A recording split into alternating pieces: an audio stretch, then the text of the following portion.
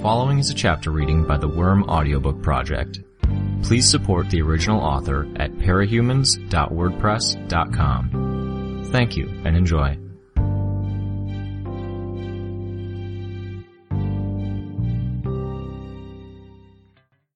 Arc 23, Chapter 4. "I'm so sorry I'm late. I never do this," Mrs. Yamada said. She entered the office, a raincoat, boots, and a messenger bag in her arms, her hair a touch damp, clearly flustered. What a way to start us off. I'm so embarrassed. "It's okay," I said. "It's not like I'm going anywhere." I knew right away that it wasn't her office. It just didn't fit her in any sense. She was average in height for a woman, which put her a little taller than most Japanese women. Her hair cut short in what I took to be a utilitarian choice, but was styled enough to show a degree of effort. Her clothes and shoes were much the same. The room, by contrast, clashed with her demeanor. There was a level of care that went into it. I couldn't help but feel that the desk in the corner and the chairs were antiques, or at least very expensive. There were model airplanes on the shelves and pictures of airplanes on the walls, and Mrs. Yamada didn't give me the impression of an airplane aficionado. The sheer heft of the chair and desk seemed out of proportion with Mrs. Yamada as a person. Was she borrowing a colleague's office? For the last while, I'd been ferried here and there. Dragon and Defiant were my custodians, and between them, they were traveling all over America, making it relatively easy to schedule a pickup and drop-off. It was almost easier for me to go to Yamada's office than for her to come to me, but we'd come here instead. "It's a matter of professional courtesy," she said, more like she was talking to herself than to me. She was still getting herself sorted out. Her raincoat hung up, rain boots replaced with slippers she'd been holding beneath the coat. "Being prompt, it indicates that I respect and value your time. You can't confide in me if I don't respect you." Respect me? I looked down at the floor for a moment. She was looking at me when I raised my eyes to her. "With all sincerity, it was due to forces entirely out of my control, with complications at every turn." "Bureaucracy," I said. "You're not wrong," she said. "But it was something else. A patient of mine, institutionalized. She's reacted badly to certain events in the last month. Someone she idolized left the wards, and..." I could see her stop, composing herself, the stress and preoccupied attitude melting away. "And this isn't about that. This session is about you." "About me. This could be a long session," I said. "My instinct," Mrs. Yamada said, as she settled uncomfortably into the large, somewhat ostentatious chair, "would be to ask you about the little details you've seeded into the conversation already." "Details?" "How you seized the idea that it's bureaucracy that would be holding me back," she said. "Or your facial expression when I said I want to approach this meeting with respect. But there's other points I think we should cover first. We'll get back to that if you're interested." I shrugged. "First, let's start off with the basics. How are you?" "Pretty basic." "Fine. You're in prison, and will be for at least 2 years, maybe longer. By all reports, you're chafing under the new restrictions you face as a member of the wards. That's without touching on the fact that 2 weeks ago, you murdered Alexandria and Director Tag out of fear for your own safety, and the safety of your friends and teammates. In this room, or wherever we go to talk, it's okay to answer how are you with an admission that you're not okay." I feel better after talking to Glenn and Chevalier." "How did you feel before?" "Restless. I still am, really. Very restless. If one feeling is taking hold of me, it's that." "How so?" "Before I was in jail, I ran every other morning. I can't run now, but my body still wants me to, at the usual time and the usual pace." She nodded, making a note. "When did you start?" "About a month after I got my powers. February." She nodded. I went on. "And there's the other stuff. You might not believe me, but I was helping people. Hurting people from time to time, but mostly helping. I was getting food out to people who were hungry, checking everyone had what they needed, laying long-term plans for the future so that people who never had a chance in their lives would finally get one. I'm helping people less now that I'm going out with the wards. Do you think that maybe you're hurting people less? But the sum total is worse. It's like, if you go back to the very fundamentals of right and wrong, you have to ask, if most people acted the same way I'm acting right now, would society be better off? Okay, she said. And you think society would be better off if everyone acted like you? Sort of, I said. Yes, I hurt people, but I hurt people who deserved it. When I had the resources to do it, I helped a lot of people. In this hypothetical reality, where most people think like you, correct me if I'm wrong, transgressions would be punished? Yeah, I said. Guess so. Would it be fair to say they're punished harshly? She was thinking of Alexandria and Tag, no doubt. Maybe Valifor. Yeah. Kind of medieval, isn't it? It reminded me of my dad, that idea. Guess it is, but capes are naturally violent. And what about the wards? I wasn't there at the time, but one of my colleagues started seeing the Brockton Bay wards a short time after Leviathan attacked the city. Did they commit a transgression that warranted the pain they suffered at your hands? The ones that aren't Shadowstalker? I didn't have a ready answer to that. She waited in silence for long seconds before I shrugged. There was stuff, the fact that they tolerated people like Shadowstalker, but I'm not sure I could explain it now. Feels like a long time ago. A lot's happened all at once. It might contribute to the restlessness you feel now that things are quieter. You said you felt better after you talked to Glenn and Chevalier. Why? I got a chance to talk stuff through. More of a sense of why they were putting obstacles in my way. And on my way over here, I gave Dragon some notes on an updated costume and gear. She'll probably email it out. They'll discuss the options and tear the proposal to shreds. If they accept any of it, though, I'll bring me a step closer to being me. To being more comfortable with what I'm doing. That's a good lead-in to the next big question I had in mind. Who are you? I make a point of asking all my clients this, but what should I call you? Weaver? Taylor? Skitter? All of the above? Maybe call me Weaver. I'm still trying to get used to the name. Okay, Weaver. And my next easy question is whether I can get you anything. Water? I remember you had a coffee cup in front of you in the interrogation room in Brockton Bay. It was tea, I said. And not right now, thanks. Okay, she said, making another note. Writing down some profound insights? I asked, gesturing towards the pad of paper she had in her lap. Details about you, your tastes, and priorities. Maybe I'll have tea ready the next time we meet. Black, green, herbal? Black. Okay, she said, another brief note. This is the first date, Weaver, if you'll excuse the metaphor. This is when I get a sense of who you are as a person, the fundamentals of who you are. I then use that to help you and inform you. You aren't obligated to take my feedback without question, or to take my advice as orders. But if we wind up being a good team, then hopefully you'll want to, because you'll find it genuinely helpful. I nodded. I know only a little about you from context, but I don't want to be one of the people who jumps to conclusions about you. So I'm second-guessing every detail that you don't personally share with me. I drew up a timeline, which was why I asked you when you started running, trying to get a sense of what was happening for you and when. Any insights? Some, but we can talk about that another time. Later today, maybe. My point is, I'm trying to figure you out, so please forgive me if any of my questions seem too simple, or if I'm asking about things I should already know. The next set of questions are a little more serious. Do you want therapy? It's kind of obligatory, I said. I had changed my approach depending on whether you hated this but were playing along, if you really did want help figuring things out, or if you wanted therapy but didn't want it with me. She let that last bit hang in the air. When I didn't respond, Mrs. Yamada said, I would understand if you felt like you had to be on guard against me. When you were dealing with the Protectorate and PRT in Brockton Bay, it might have looked like I was one of the enemies. You seemed pretty decent to me, all things considered. Good, she said. She smiled a little. Thank you. Let me pose the question another way. You've said you're able to tolerate my presence? I nodded. Okay, Given that you've accepted me, I'm wondering what you think my goal is.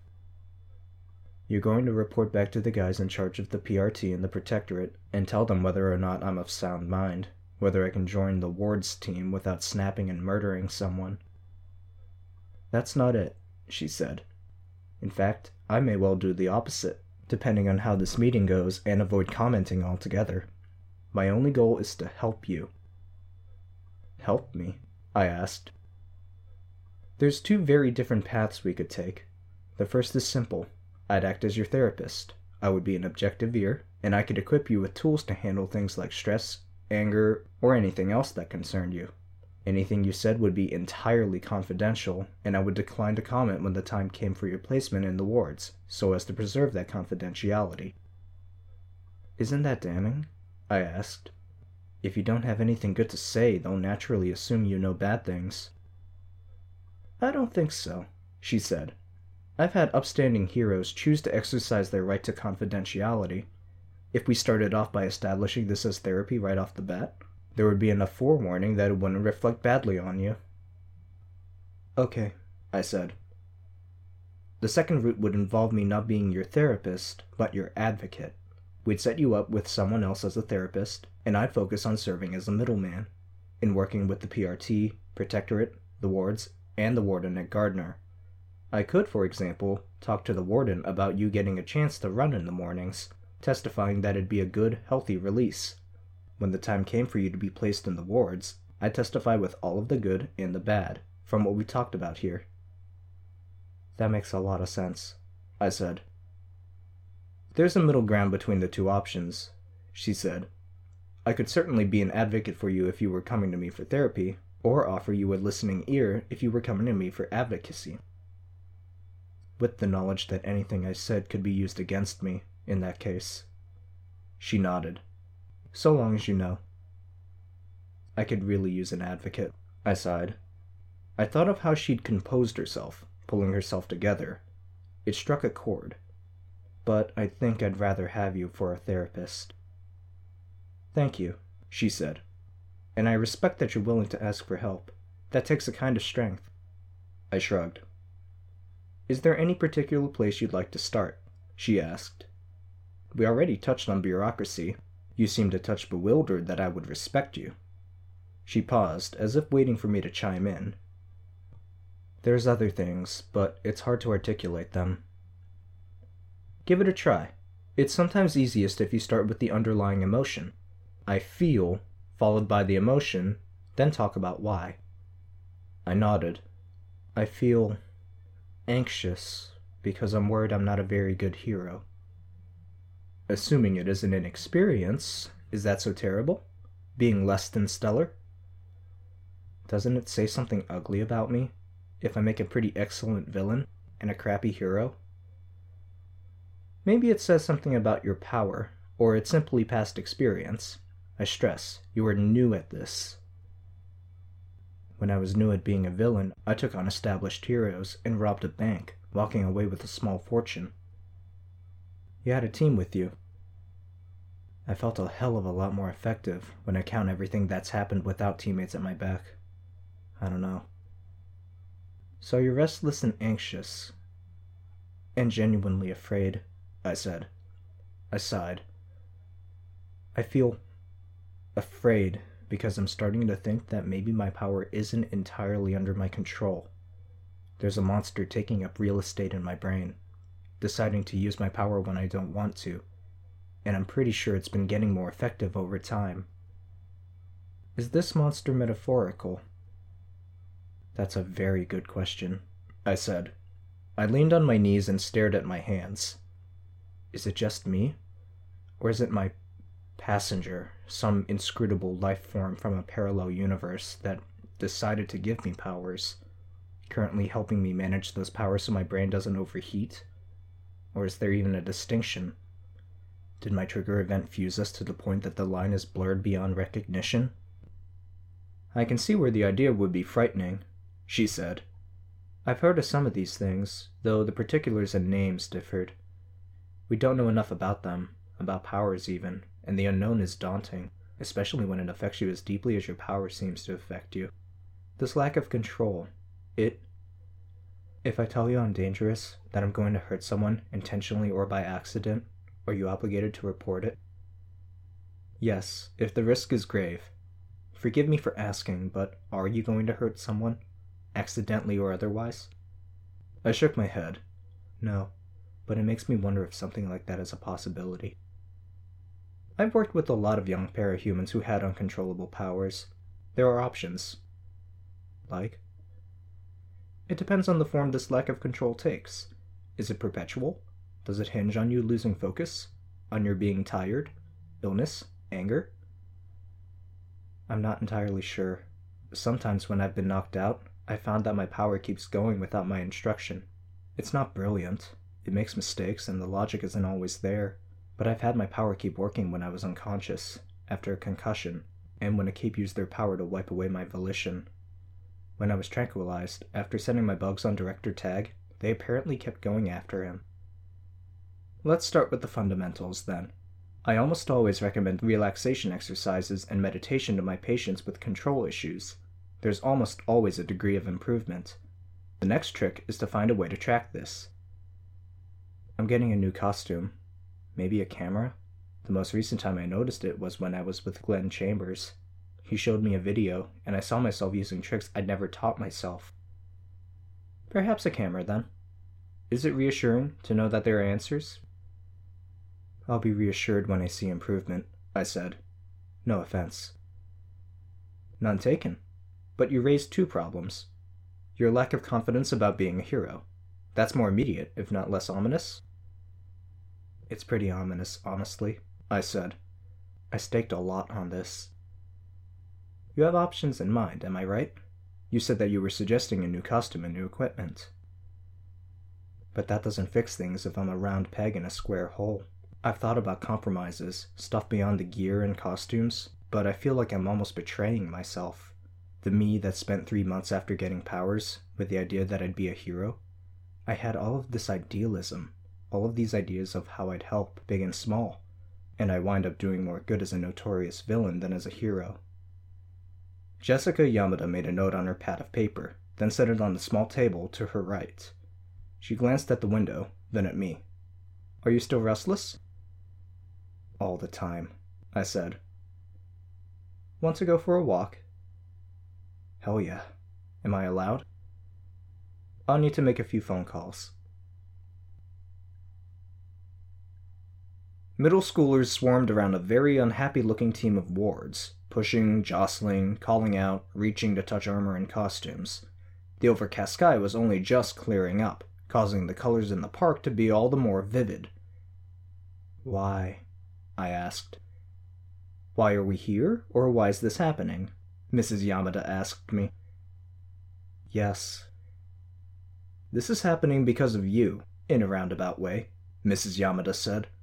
When your secret identity was revealed, it didn't take the media very long to discover you'd been bullied in high school. Oh, hell no, I muttered. People asked why more hadn't been done to reach out to you, and individuals like you. This was the response. I'm not sure this is a good thing, I said. These assemblies and events were always atrocious, with really bad speeches. I saw enough of them when I was in high school, I know. But superheroes have the wow factor, at least. I looked at the very uncomfortable Boston wards. They had enthralled the kids, but they couldn't do anything with them, with the crush of bodies. The teachers seemed to be enjoying the break, sitting on the far end of the field, in the shade. Want to wow them too? I glanced at her. Not a fight, but a chance to be heroic. The PR that's been forced on your head won't be a handicap here, Mrs. Yamada said. And maybe it'll help you feel a little more human, at a time when you're worried about the monster inside you. A little heavy-handed, I commented. A lot heavy-handed, she said, smiling. But it's a chance to be outside, instead of cooped up in yet another room, without worrying your life's at risk. I'll take it, I said. Thanks. I ventured into the fray. 100 kids, all probably from one school. I almost would have rather been up against Membina. I called on every butterfly in the area, across the whole park. It took nearly a minute before they were all gathered, I sent them into the crowd, flying over and around the mass of kids. Some of them screamed, others ducked, covering their heads. Not quite the delight I'd hoped for. Was this another point where I was underestimating what the effect of the swarm was? Or were the kids just overreacting? It was only 500 or 600 butterflies. "Whoever catches the most wins," I called out. "Go!" The kids stared at me. Some were still reacting from the rush of butterflies. "Go!" I said. "There's a prize, a good one." They scattered. Butterflies wove in, around one another, around trees, out of reach and over heads, between legs and under tables. I watched the crowd, got the kids to bump into one another, gathered them into clusters where I had 10 or 20 students running after one group of butterflies, conserving effort and increasing the confusion when two groups ran into one another. When the mass of kids burned off their initial energy, I joined the wards, still controlling the butterflies. "Thanks," said one heroine in pale blue. "A bit much?" I asked. A guy with a fox mask said, "You can't really interact with them when there's this many. There's no point." "Good memories," I said. "Better than nothing." "But not great," Fox Mask said. "Good memories aren't exactly why we're here. Somewhere in that group there's kids who could be the next wave of capes." I watched the kids run. They'd succeeded in surrounding one group of butterflies, and some had taken off rain jackets to form improvised butterfly nets. That kind of organization deserved a reward. On the flip side of things, they were liable to murder one another over a handful of butterflies. Competition trumped reason. Making the butterflies simply rise into the air was too easy, and there were some kids who were sitting on each other's shoulders to get more height in anticipation of the tactic. I swept up butterflies with dragonflies, carrying them out of reach through the crowd. Some of the kids rushed up to me, red in the face with exertion. "You're cheating! Not fair!" "I used to be a supervillain," I said. "I'm allowed to be a jerk. Go! You two are in second place, but you're falling behind while you complain." They gave me death glares, then ran off. I focused on my power. The power I wasn't entirely sure I could trust anymore, and I identified the stragglers. The ones without a group. The ones who weren't participating, or who weren't able to maneuver around the crowd. Solitary in the midst of groups of friends. "Can you guys do me a favor?" I glanced at Fox Mask. He nodded. A few quick instructions, and the Boston wards were mobilized, tapping on shoulders, saying hi to each of the ones I had identified. We gathered at the picnic tables. "What's the point of this?" one kid asked, a 12 or 13-year-old with hair draped over half his face. Never understood that hairstyle. "A break can be nice," I said, "whether it's from school or saving the world." "Inviting us here, I mean." "You want the cheesy answer or the real one?" "Cheesy," one heavy-set girl said, with just a touch of snark. "Cheesy answer is you didn't seem interested in going squee over these guys. You didn't feel like chasing butterflies, so I figured I'd invite you to hang." "It's so fake, ridiculous," she said. "It is," I said. "Fake can be good. Reality sucks sometimes." "What's the real answer?" the guy with hair over his face asked me. "The real answer is that this whole thing is a ploy by the good guys," I said. He rolled his eyes. "They want to get on your good side, just in case you get powers," I said. He rolled his eyes again. "Powers?" another kid asked. He was shorter than all the others, and his eyes were disproportionately large for his face. "Powers," I said. "And you guys, I'm thinking, are among the most likely to get them." I was getting funny looks. "Do you know what trigger events are?" I asked. He shook his head. One of the boy heroes said. "Not sure this is approved." I cocked my head, turning to the kid with the hair in his face. "See? It's a ploy. Big secrets." "Not that big," Fox Mask said. "I didn't find out about trigger events until months after I'd had mine," I said. "It's how you get superpowers." Okay, that had their attention. 12 or 13 pairs of eyes were fixed on me. It takes something pretty lousy to happen to you, I said. You get attacked, or you get hurt, or someone attacks someone, or something you really care about, and you have nowhere else to turn, and you get powers. It doesn't work if you force it, Mrs. Yamada said, approaching the table. So don't try it. Right, I said, though I was digesting a tidbit of information I hadn't had. Why are we going to get powers when they won't? Another kid in our cluster asked me. Because you were alone. It's a bit of a trend, I think, one I've noticed. I've seen a lot of powers, and I've seen a lot of people with powers who had similar things wrong with them. Labyrinth, Bakuda, Night, Fog, Mannequin, Siberian, Lung, August Prince. Again and again, it's their ability to communicate that's missing, either because of their powers or because they chose to hide or mask their voices. I was thinking about it, and I think we parahumans tend to be loners by nature. Which might explain why we struggle so much as a community. So you're here to make nice, just in case? The boy with hair in his face asked me. That's the gist of it.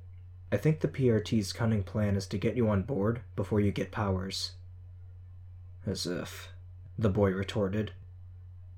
Hey, Foxmask said. Not cool. We're trying to be nice here. I could see a scowl, the glance away on the kid's face. I was put in mind of Regent for an instant. A similar personality? No, let's be fair, I said. Being a villain's an option. You did not just say that, Foxmask said, incredulous. It's not an option at all. The girl in blue looked at Mrs. Yamada. Ex-villains corrupting the kids and you're not stopping her? Mrs. Yamada was frowning at me. I'm going somewhere with this, honest, I said. If you're sure, she said. I can stop you at any time. You can. I looked at the gathered kids. A few of the less successful butterfly catchers had drifted away and approached. I always hated the speeches when I was in school.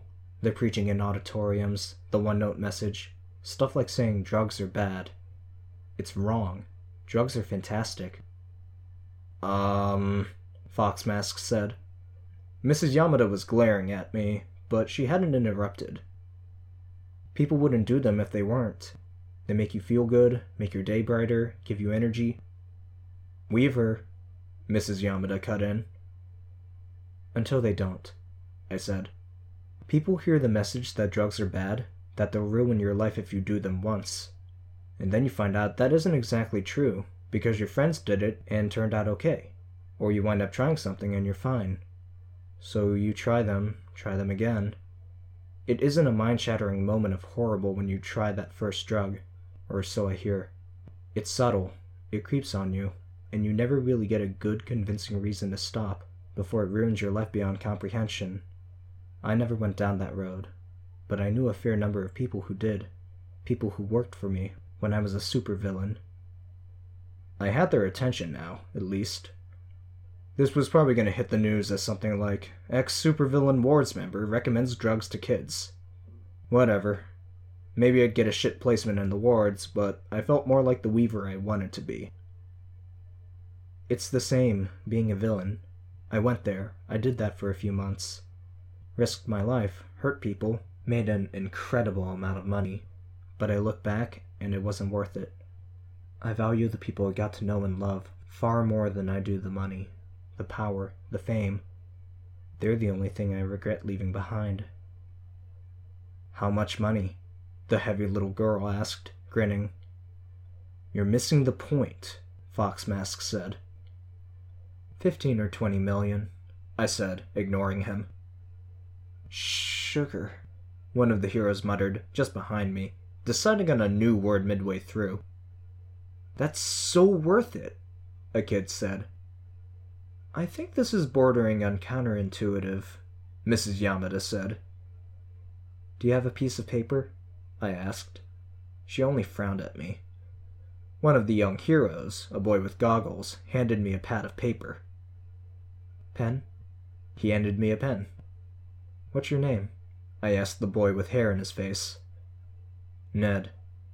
I wrote it down. Ned. And you? I got the names of all the kids I'd picked out.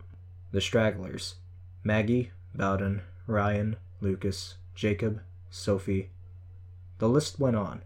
15 kids in all. I ripped off the sheet, then tore another sheet into squares. More pens? The goggle guy handed me a handful of pens. Each of you write down the most horrible thing you can think of, that you can reasonably expect to happen to you in the next few years. No need to get too complicated. Think of something horrible that would give you a trigger event. Write it down. I waited while each of the kids wrote something down. Other kids were gathering now, but they'd be bystanders. It was the stragglers who were the focus now. Hand your sheet to the person on your left. Boston Wards, help me on this score. We're going to make up powers that sort of fit the trigger events, in a vague way. No need to be specific. If it helps, Mrs. Yamada said, more mental powers for mental stress, physical powers for physical stress. She's the expert, I said. Let's go. I want to pick my own power, Ned said. Too bad. You don't get to in real life, I said. You think I wanted bug powers? By the time we'd finished, more of the butterfly catchers had come back. They were watching now. Ned gets the ability to fly. I'd left him for last. And some sort of ranged attack. Kind of like Legend. Sweet. But no power is really that simple. So, you fly by blowing. Like a balloon with the end untied, only with more control. You attack by blowing too. No, that sucks! Too bad, I said. It's not all fun and games. What was your trigger event, Maggie? The heavy-set girl frowned, blushing a little. Someone chopped my wiener off. How does that... It doesn't matter, I said. Someone hurt you badly and you got a more physical power? Reynard said I got super strength and regeneration. She looked at Foxmask. I had his name now. A little boring. Whatever. Okay, now on the back of the sheet, write down whether you're a hero or a villain. Your choice. This has gotta be a trap, she said. So hero. Okay, I said. And do you join the wards or no? Join us, Reynard whispered, urging her. Kinda seems like a pain. Reynard groaned. I'm wounded. So you're on your own, or you join another group? Another group. Okay. And Bowden? The kid smirked. Screw that. I want $15 million. Villain. Okay. Ryan? We went around the circle until everyone had their affiliation. I don't suppose you'd have any dice, I asked the wards. The goggle hero handed me a handful of dice. Oh shit, Ned said. You conned us into playing Dungeons and Dragons. Nothing so complicated, I said.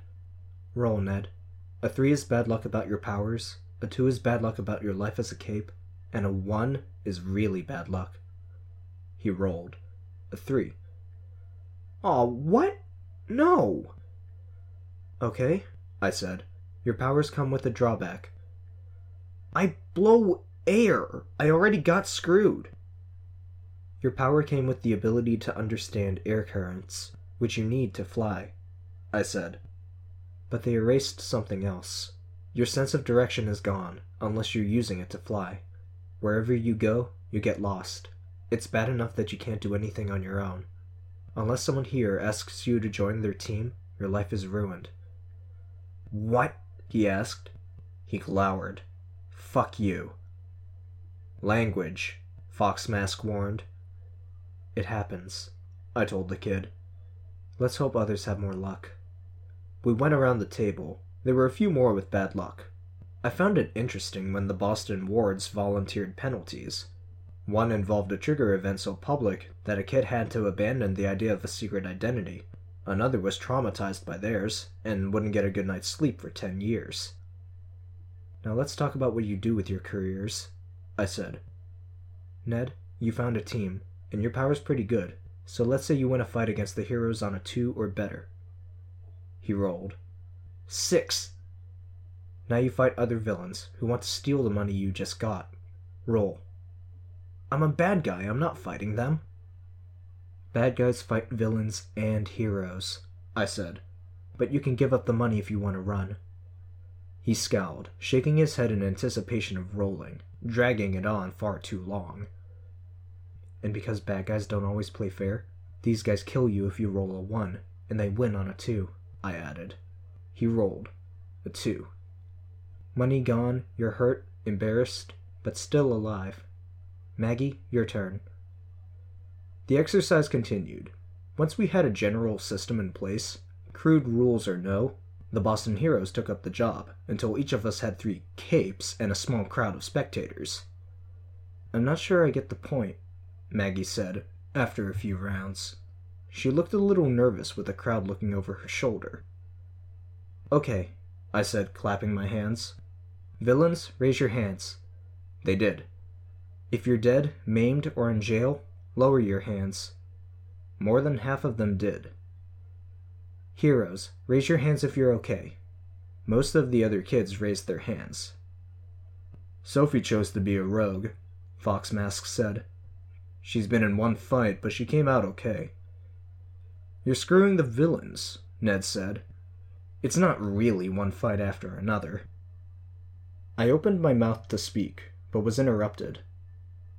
Being a villain is hard, Mrs. Yamada said. Odd as it was, she seemed to have a measure of authority I didn't here. Weird that the kids would listen to her because she was an adult, and not actually someone who'd been in the thick of it. Weird and frustrating. 1 in 20 might make it in the long run, I said. If they're lucky, if they're good, if they have friends they can count on. Pat yourself on the back a little more, Renard said, a little sarcastic. The girl in blue elbowed him. I made sure to look each of the participants in the eye as I spoke. I wasn't satisfied doing what I was doing as a villain. I switched sides by choice. Think about that. Even after all of that, after everything I had, even though I felt pretty good, spending all of that money on helping people in my neighborhood, being front page news, I gave it up. I knew it wasn't time for it, that I should let that sink in, but people were talking more in the back of the crowd, jostling or getting restless. So let's say there's an Endbringer attack, I said. Time to decide. Do you volunteer? Nobody moved. We need volunteers or it's over, I said. Hero or villain. Maggie put her hand up. 1, I said. Not enough. Others raised their hands in turn. 5 volunteers out of the 8 who were still in the game. Ned was among them. Roll, I said. I handed over the dice. 1 in 4 chance you die. The kids rolled 1 by 1. 3 dead. You rigged the system, Ned said, a little petulant. I'm being a little harsh, I said, but this is it. It sounds dumb, but being a cape means beating the odds again and again. If you're a villain, the reward's pretty damn good, but the risk is bigger. You saw how few villains actually survived intact. Even then, a lot of them lost their money or got hurt. I glanced around the group. That's my pitch. Take it from someone who's been on both sides. Being on the side of good, it's safer, a hell of a lot smarter. Know that there's always going to be someone out there that's stronger, and... The ringing of phones interrupted me. Multiple phones, all at once. Both the wards and Mrs. Yamada. A sick feeling welled in my gut. The wards looked at their phones. Mrs. Yamada was the only one to raise hers to her ear. I closed my eyes. Yes, Mrs. Yamada said. You're coming here? Okay. Yes. Of course. The Boston wards are here. Yes. I felt like my chest was clenching around my heart. The kids had fallen silent. Weaver, Mrs. Yamada said. My voice was quiet. I'm not ready. My new stuff, it's not prepared. Defiant says he has your old costume. He can spray it white if you want, swap out the lenses. It won't be pretty, but it'll be better than what they gave you. I opened my eyes. The kids were wide-eyed. Which one is it? I asked her. Behemoth. Seismic activity building in New Delhi. He hasn't appeared yet. I nodded. You don't have to go, she said. I shook my head. I thought of the Undersiders. I'll go. Have to. Can I hitch a ride? Reynard asked. At least to the HQ. I nodded, glad for the solidarity. I wasn't in this alone. Probably. I looked at the wards, could see how some of them were standing taller, grim, fatalistic, but confident in their own way. Others averted their eyes. Shame that they weren't coming. Hey, Ned said. I glanced at him. Is it really a 1 in 4 chance? He asked. Those were the numbers they gave me when I fought Leviathan, I said. They probably won't be so generous this time around. They call him the hero killer, Reynard added. That thought hadn't even crossed my mind. We're not ready. None of us. We're still reeling from Echidna, from Alexandria. The kids who were still in the field fled as 3 dragon suits set down, crossing the park to rejoin the teachers who'd been sitting in the shade. Doors opened and ramps lowered to welcome us into the dark interiors. Defiant and Dragon were inside the Pendragon, waiting for me. Defiant carrying my skitter costume, Dragon holding a new back compartment, wings extended, 2 mechanical limbs sticking out each side. It wasn't everything I'd asked for, but it was something. I glanced back at the kids.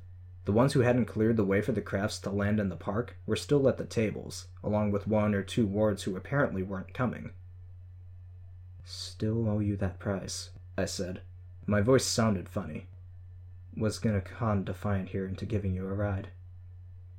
Doesn't matter, a girl said. She had the most butterflies. Really? I nodded. It had meant something to me after all, getting the chance to do this. I met Mrs. Yamada's eyes, nodded. She nodded back. Gathering the skitter costume and the lightweight jetpack into my arms, I watched the kids as the doors slid closed. None of them wished us luck. Maybe we didn't need any further reminders about our chances.